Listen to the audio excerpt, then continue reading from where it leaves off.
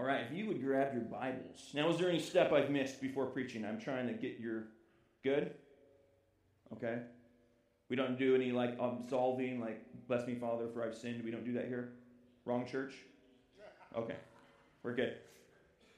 Because you have an outfit I could wear. And Heidi, you would look pretty hot as a pregnant nun. I'm just saying. In case you guys don't know, Tom and Kathy, that's what they dressed up as. I'm not okay. So first of all, I just want to say, I'm honored to be here. We deeply love your pastor and his wife, Tom and Kathy. They have been such a huge blessing to my wife and my children and myself. As a matter of fact, I jokingly said the other day that Tom saved me from the banditos. Because I actually was so frustrated in the lack of true brotherhood in the body of Christ. And I have some really, really close brothers. One's in Canada, so that doesn't count. That literally I was so kind of tired of just kind of flaky, fake Christians who only have your back when you're right in front of them. That I was like, yeah, you know who's not like that? Man, every bandito I've ever met. I do some ministry with banditos, and I have a lot of respect for them.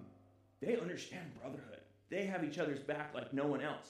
So I actually even said to my wife, I was like, honey, I think I might want to prospect and I'll try to represent Christ there. And then I met Tom and Christian, and that helped, and I didn't have to. So thank you. Yeah, but surely we love your pastor. We love Kathy. We even love their children. Yeah, so it's good. So we're going to get into the Word. Let's pray for the Word, and we'll get right to it. Heavenly Father, we thank you that your Word is life, your Word is truth. God, I pray that I would decrease, that you would increase. God, that your Word would come forth, that you would speak to our hearts. You would comfort our hearts. You would challenge our hearts. You would transform us by your Spirit and by your grace. We pray this in Christ's name. Amen. Okay, so before we lived in Brownsville, we actually lived in this nice town called Bend, Oregon. Who's ever heard of Bend, Oregon? Bend, Oregon is amazing. Okay, so they have 28 breweries for 80,000 people. That's not the only reason they're amazing. That is a big reason. Number two, it is like the most beautiful place you've ever seen. Like, truly it is. There's trees everywhere. There's mountain bachelors like 20 minutes away if you want to go snowboarding. They have some of the best mountain biking and hiking. And our family, we really enjoy being outdoors. We really like hiking. Heidi's a lot better than I am. So we did this hike called on Misery Ridge at Smith Rock? And it's goes like this. And by the time we got to the very first stop, I was like, honey, let's just stop and look at the beautiful surroundings. And she's like, really? She's like, okay. So, and our kids, when we're on these hikes, I think for me as a parent, who knows, you kind of experience things differently when you have kids. I actually really enjoyed seeing them just really enjoy the outdoors. Like they see a caterpillar, or they see a lizard especially. Every time you see a lizard, they're just like a dog with a ball. That's how my kids are with lizards. And so they love to play with everything, kind of enjoy everything. And this is kind of a thought that I stole from someone else. What do you think it's like to be a caterpillar? I mean, we know they don't have cognitive abilities, so once again, imagine with me. But could you picture the shock? I mean, your whole life, all you've ever done is kind of crawl around on the dirt. Maybe if you were a really, really brave caterpillar, you climbed up on a little tree. Okay, that's all your existence. You're crawling around in the dirt, that's it. And then one day, maybe probably you're a teenager, you take a really long nap. It's called chrysalis. You guys, who knows? Do I need to break down chrysalis? We all know what chrysalis is. It's when the caterpillar goes to sleep, this amazing process happens, and they wake up a butterfly. I can almost imagine Mom always told me to stay away from those mushrooms with the blue rings. What's going on? Right? I mean, you wake up and you were a caterpillar, and now you're a butterfly. Okay, enter that in with me. That would be crazy. I mean, whereas before you only crawled on the ground, now you're flying. Whereas before you were kind of ugly and green. Now you're beautiful. That would be a trip.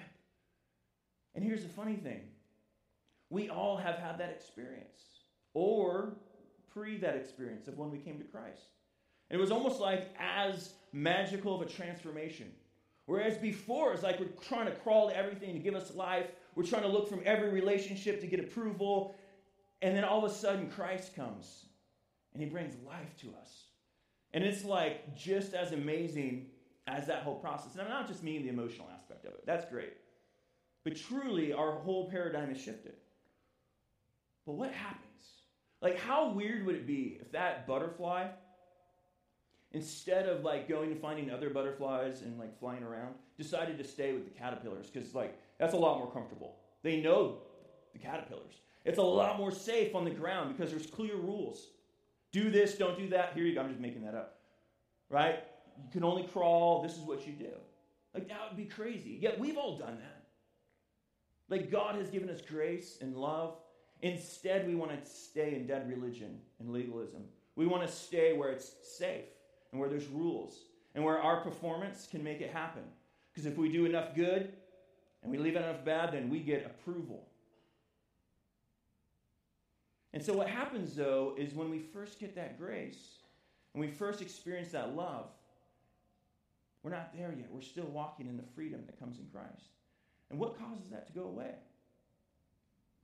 Like sometimes life just smacks us in the face. Can we be honest about that? Who's ever been like just punched in the face by life before? Right? Sometimes we have completely unrealistic expectations of what it means to be a Christian or what it means to go through life. Other times, they are realistic expectations, and they just get completely dashed.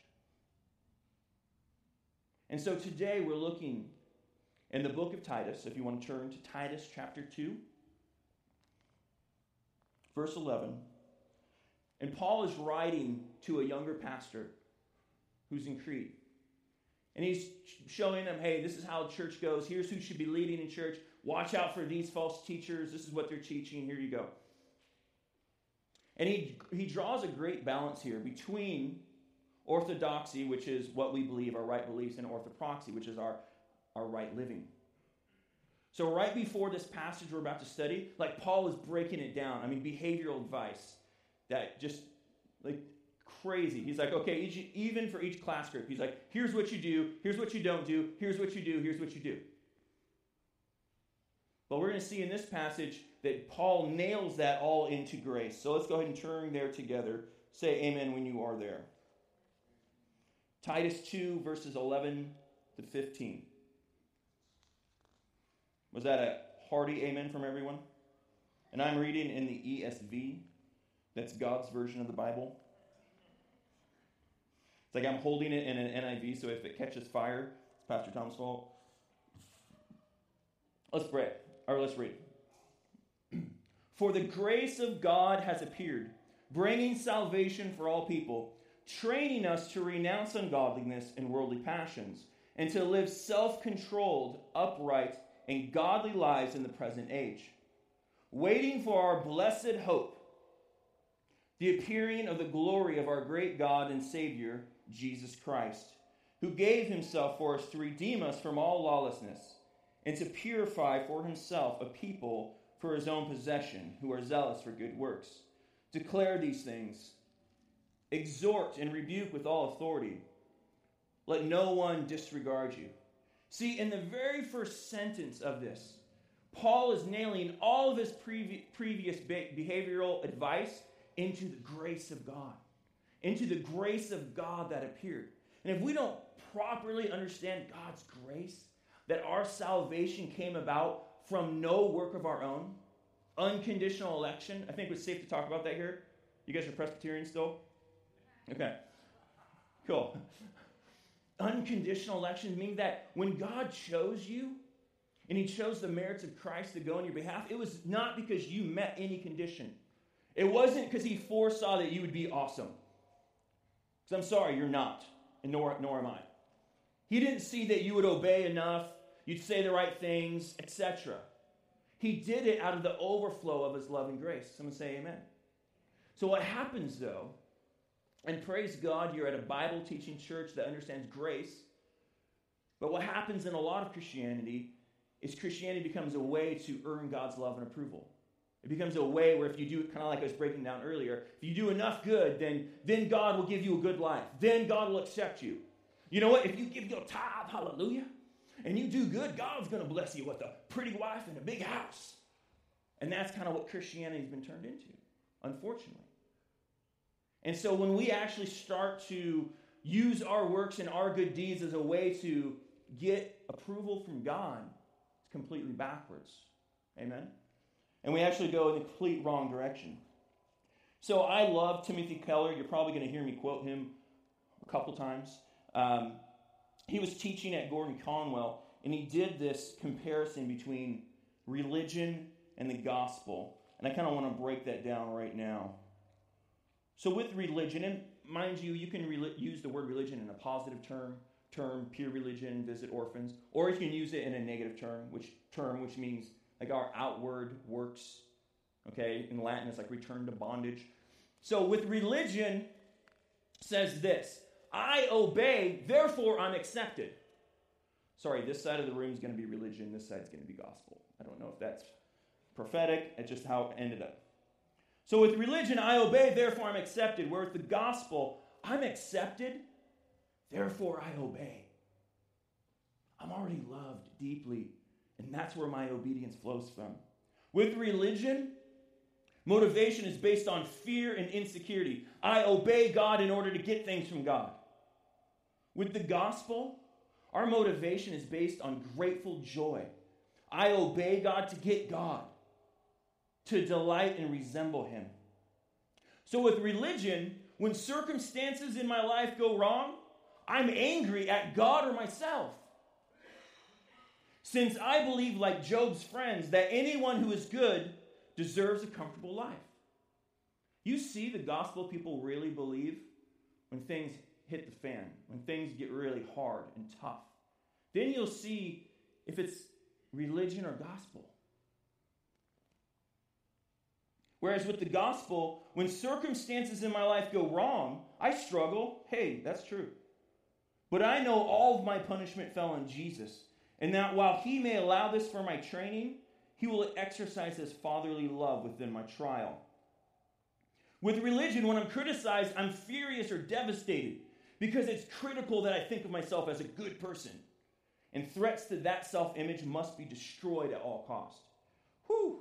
If you ever cross paths with someone who has to be seen as good and right all the time, it is one of the most vicious encounters you'll probably go through. And all the elders and pastors in the house said amen. It's hard because they can't hear anything that would somehow thwart their view of themselves as being good.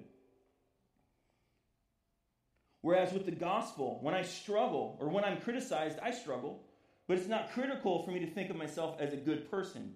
My identity is not built on my record or my performance, but on God's love for me in Christ.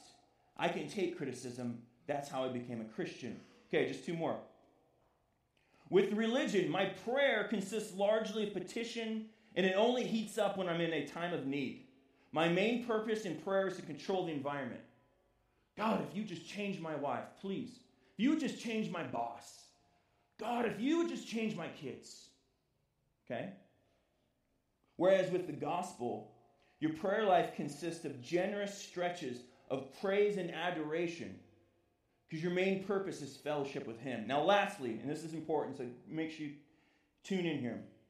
With religion, my identity and self-worth are based mainly on how hard I work or how moral I am. And so I must look down on those I perceive as lazy or immoral. I disdain and feel superior to the other. I mean, praise God you've never met any religious people like that, right? I mean, San Antonio doesn't have any religious people like that, right? Sure, it's quiet in this Presbyterian church.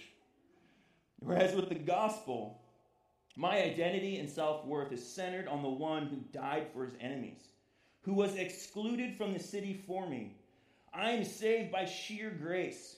So I can't look down on those who believe or practice something different from me. Only by grace I am what I am. I have no inner need to win arguments. See, when we allow the gospel to restructure our identity, a beautiful thing happens. And I'm still waiting to fully to kick in my life, okay? Is on the one hand, we're completely humbled. Because we're like, well, it's my sin. And Keller does a great job of unpacking this. That put Jesus on the cross. It's because of my rebellion. It's because of my shortcomings that Jesus had to leave heaven and be brutally beaten and killed for me. Therefore, I'm humbled into the ground. I don't think I'm better than anyone else. But on the flip hand, man, it's because he loved me so much that he came and he took my sin. He left heaven because of his deep love. Therefore, I'm affirmed and valued into the sky. Amen? So it keeps us walking, on the one hand, humble, and on the other hand, accepted and loved. So now our behavior is coming out of this identity that is derived completely from Christ. Not how nice our car is, or how much we have in our bank account, or how good we do at church, or what nice smile we can put on our face, because of what Christ did for us. Amen? So Paul says next, in verse 13, waiting for our blessed hope, the appearing of the glory of our great God and Savior, Jesus Christ. Okay, so I did not go to church at all growing up. I was not raised in a religious home whatsoever. My dad was a drywaller. We lived in Alaska for a bit. My mom was an awesome mom. They got divorced when I was like 7 or 9, right around there. We just never went, ever. But the only time I would go to church was with my cousin. And they went to an independent Bible Baptist church. If you don't know what that is, bless your heart. They almost at this, to the point where women cannot even pray in the church. Not even pray. If they don't use a drum, and I've heard them preach about this, because drums are not in the Bible, and therefore any church that uses a drum is a gateway to hell. I mean, it's crazy. It is all works-based performance. So here I am, 15 years old, and my cousin tricks me to go to Bible camp. Okay? He doesn't say Bible camp. He says, dude, we're going to have so much fun, man. There's boats and archery and all this stuff. And I was like, yes, I'll go. And I show up there at 15. I had black nail polish and purple hair and all sorts of funny stuff as a funny teenager I was. And wearing a shirt, a Nirvana shirt with Kurt Cobain having a cigarette on it. Not a good first start. They're like, son, you need to turn that inside out. That is not okay. It was just... So I went there. That was my first interaction with Christianity. So needless to say, I did not like Christians at all. I thought not good. So whenever I would visit, though, so I went to this Bible camp, and maybe once a year, I'd be spending that at his house, and he'd be like, hey, let's go. I'm like, he's like, dude, there's girls there. I'm like, yeah, but they're crazy. That doesn't, no. But I would go every now and then, and the pastor, every single time I was there, though, he would talk about the second coming of Jesus. I mean, it was like, and it's probably going to happen before the end of this service. Jesus is coming back. And if you're not ready, okay, so that freaked me out. As an unsaved teenager, I was like, no. I haven't been married yet. I haven't had kids. I'm only 15. I haven't really done much. This can't happen. This is bad. So while he was actually using it in a very unbiblical way, he was using that to scare people to stay righteous, to stay saved, to stay holy, there's actually good application of it. When we actually expect the second coming of Jesus as a reality, that literally it could happen today, all of a sudden, all that petty stuff we hold on to kind of loses its weight, doesn't it? All that bitterness that we have, the unforgiveness, the quarrels we have with others, and I'm walking through that right now, okay? They lose their sting when you realize that at any moment Christ could come and look you in the eye and say, why didn't you forgive them like I forgave you? Why didn't you release them? So what it does is it gives us this big picture. Now our everyday life, our to-do list, who has some gnarly to-do lists here? Yeah, your to-do list is scary, right? You have so much to do. But now all of a sudden, even the to-do list comes into perspective. Because you realize God has this whole thing. It gives you grace to tackle what you need to do, but not put so much weight on it. Amen? But here's the flip side of the second coming. I know a lot of people are like, you know what? If I focus on the second coming, I'm going to be like one of those really weird guys on the road. They're have really long beards. They make me look like Tom. And but they're like homeless looking, and they're like, Jesus is coming. Who's seen these guys? Or if you've been to an event, they're outside like, God hates you, and God, like, right? And you're afraid if you focus on the second coming, you're like, dude, I might turn into that. And that's not good. That is bad. And you kind of wonder, it's like they don't care. It seems like they don't care about the world now, that they're just ready to check out and go to glory. Amen, right? And so we think that they may happen, but actually the opposite happens. When you long for the second coming of Christ, you long for the conditions that will be present at his coming. And what are those two things? One, everyone will see him as he is and will know him, even if it's too late for some. And two, justice will replace injustice. Hunger will be gone. Suffering will be gone. And all will be good. So if you're someone who actively looks to the second coming, you actively work so that others will know Jesus, so that others could come to an understanding of Christ and his work for them. So then they may see him on this side of the equation. Also, you work for justice. That means when you see hungry people, you work to feed them.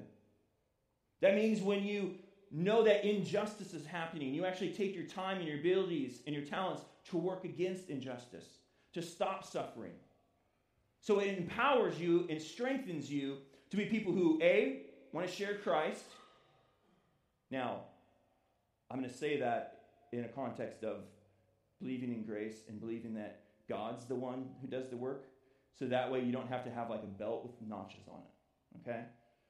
So because I know like when I first got saved at 19, it was my mission to save the world. Like God had called me to save Washington State. And literally every conversation with me, like I played in a punk band at the time, and I just like, every conversation was like, well, do you know Jesus? Like, are you, okay, you know you're going to hell, right? I mean, it was bad. It was not good. And so I'm not saying to be if I was at Tom's house, I'd know the word I was used. Right now, I'd say an obstinate person. Because then you're just bringing persecution on yourself. But to actually love people and give them space to work through their questions, work through their doubts, work through the traumas they've been through, and actually love them with no other agenda other than to just love them. Not because, okay, well, good, I'm hoping they do this and this and this. I'm hoping they make this decision. No. Your job is only to love them. And then number two, you're going to work to bring justice. You're going to work to see those who are without to have. And you're going to, when you like hear about teenage girls or young women being kidnapped and sold for sex slavery, you're going to do everything you can to work against that. Right? When you're at spring break and you see some, I know another word I'd use but I can't use here, guys trying to take advantage of someone. As a man, you go to work to stop that injustice. You don't pull out your phone like some fool and videotape it. Okay? So it happens in everyday life. You work for justice. Amen? Justice doesn't just mean, so in here he says, we live upright, godly lives. And can we just be real about that word upright? Oh, thank you. This is my great wife, everyone, Heidi Seaborn. She knows that her husband is a sweaty man, and so she brings me these. Praise God. Thank you. Everyone give Heidi a hand clap, please. She's probably going to punch me in the face when we in the car. What? She hates attention. It's great. So I can embarrass her easily. Okay, Lois, I will not put my sweat rag on your keyboard. Okay. So the word upright that Paul uses, actually the translation obscures things a little bit. Because we think upright, we think of like, well, bless God, I have my life together, I'm a good person, I'm not cheating on my wife, I'm not doing this and this and this. And that's included. But it also means that you're a just person. Dikaios actually has more to do with your just living. You're seeing situations and working justly. So when you see Bruce Walke, and Tom, feel free to correct my pronunciation if I'm saying his name wrong. We've determined that Tom can pronounce things a lot better than I can. So anytime, you just need to, okay. Bruce Walke, he's a Bible scholar. He says this: in the Bible, the just are those who are willing to disadvantage themselves to advantage the community, whereas the unjust are willing to disadvantage the community to advantage themselves. And see, most of the time we're only thinking of the robbing, stealing, etc. But in Proverbs 3:27 it says, do not withhold good when it is in your power to act. That means it is unrighteousness to not feed the poor if you actually have the means to do so. It is unrighteousness to make your schedule so busy that you don't have time to help your elderly neighbor mow their yard. I mean, this is simple, practical stuff and how this bears down on us. So when we see these two aspects of one, living with urgency, forgiving others, walking in grace because of the second coming, or two, working so that people may know Christ and that justice may be done on earth, we see that's a powerful combination. Amen? Now here's the last point. He calls us into a new family. That's it. That's us, guys. So imagine these caterpillars or butterflies, and then they run into other butterflies. Like some are like brand new butterflies like them and like, whoa, what's going on? This is crazy. Like I almost hit a tree earlier. It's nuts. Like, right? And then there's the older butterflies who are like, hey, this is awesome, but let me help you out. Okay? You see this cat over there? You want to avoid that. Okay? They're going to eat you. Like, at least my cat eats flies. Like, what? Okay, so see these things, you want to avoid them. And that's the community, the new life. Paul says, who gave himself to redeem us from all lawlessness and to purify for himself a people of his own possession. See, this is most beautifully walked out in the context of the local church. I mean, that's when the rubber hits the road. That's where, like, we decide, are we going to, like, hold on to the grudge we have against the other person? Or maybe an elder made a decision you didn't agree with, or Pastor Tom. I mean, we know he's perfect and doesn't make any bad choices, but let's say he does something to really, really upset you. Do you hold on to it in your heart, or do you let it go? Like, this is where grace is lived out. This is where the love of God is brought forth as a community and actually shown to be real. And guess what? It's messy. I mean, so I've been a pastor about 13 years, mainly youth. Man, I've seen some messy stuff in my life. Tom, you've probably seen one or two messy situations. No? I know, these guys seem pretty awesome. But that's when it's most real. Like, are we really basing who we are on what Jesus did?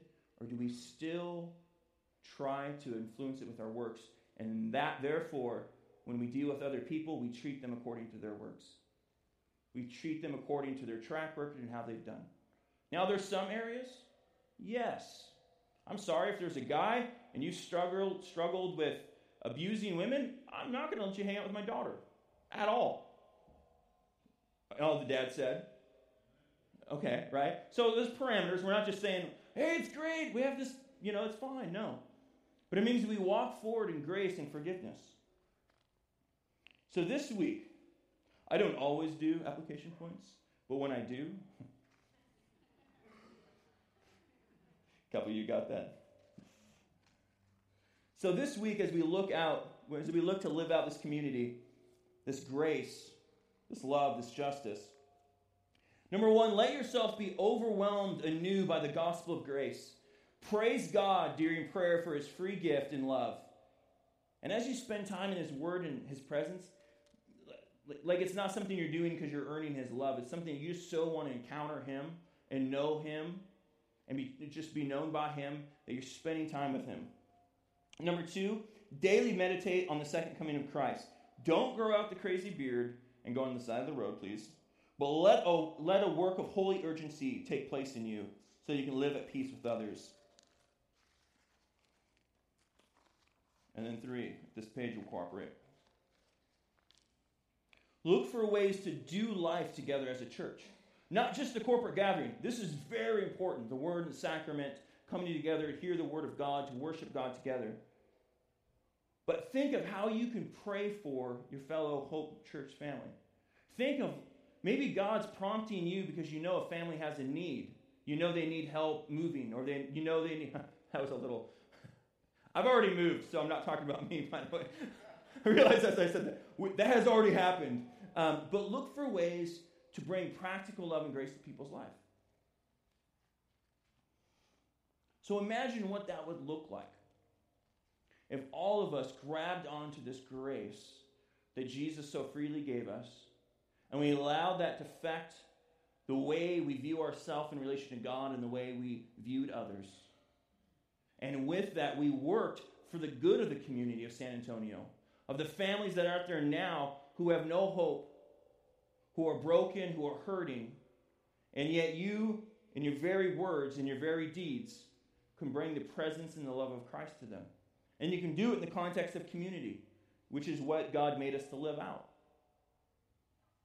Let's pray. Lord, we need your Spirit. We need your grace. We thank you that Jesus has done it all, that Jesus perfectly stopped injustice. Jesus perfectly brought your love. And we just acknowledge, apart from you, we can do nothing. Nothing at all. We need your love. We need your Spirit.